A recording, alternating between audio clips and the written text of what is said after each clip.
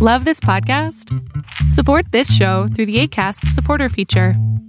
It's up to you how much you give, and there's no regular commitment. Just click the link in the show description to support now. Hey, I'm Ryan Reynolds. At Mint Mobile, we like to do the opposite of what Big Wireless does. They charge you a lot, we charge you a little. So naturally, when they announced they'd be raising their prices due to inflation, we decided to deflate our prices due to not hating you. That's right. We're cutting the price of Mint Unlimited from $30 a month to just $15 a month. Give it a try at mintmobile.com/switch. $45 up front for 3 months plus taxes and fees. Promo rate for new customers for limited time. Unlimited more than 40 gigabytes per month. Slows full terms at mintmobile.com. Yesterday was Monday, so no surprise that all three major indexes ended up in the green. And here's three things you need to know for October 17th, 2023. Amidst lawsuits claiming that it took part in fueling the opioid crisis in the U.S., Rite Aid filed for Chapter 11 bankruptcy. The DOJ filed a complaint in March alleging that Rite Aid knowingly filled unlawful prescriptions for controlled substances.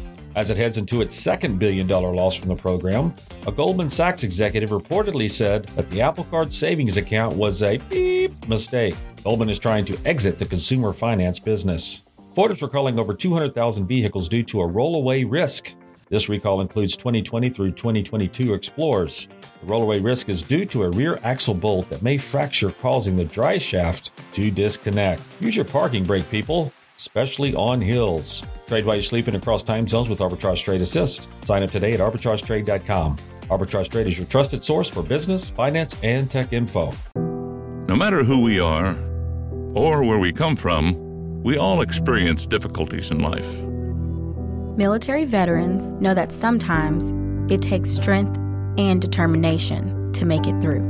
Whether it's physical challenges or struggles on the inside, it takes strength to ask for help when you need it. Learn how veterans like us have reached out for help and hear stories of strength and recovery at MakeTheConnection.net. Hey, put some clothes on. Naked shorts refer to a controversial practice in financial markets where an investor sells shares of a security without actually possessing or borrowing them beforehand. In a traditional short sale, an investor borrows shares from a broker and sells them on the open market with the intention of buying them back later at a lower price. Naked short selling, however, involves selling shares that the seller has not borrowed or even insured are available. This practice has been a subject of much debate and concern within the financial community due to its potential to distort market prices and create artificial selling pressure.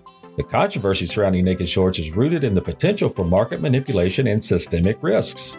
Critics argue that this price can lead to an oversupply of shares in the market, driving down the price of the security in question.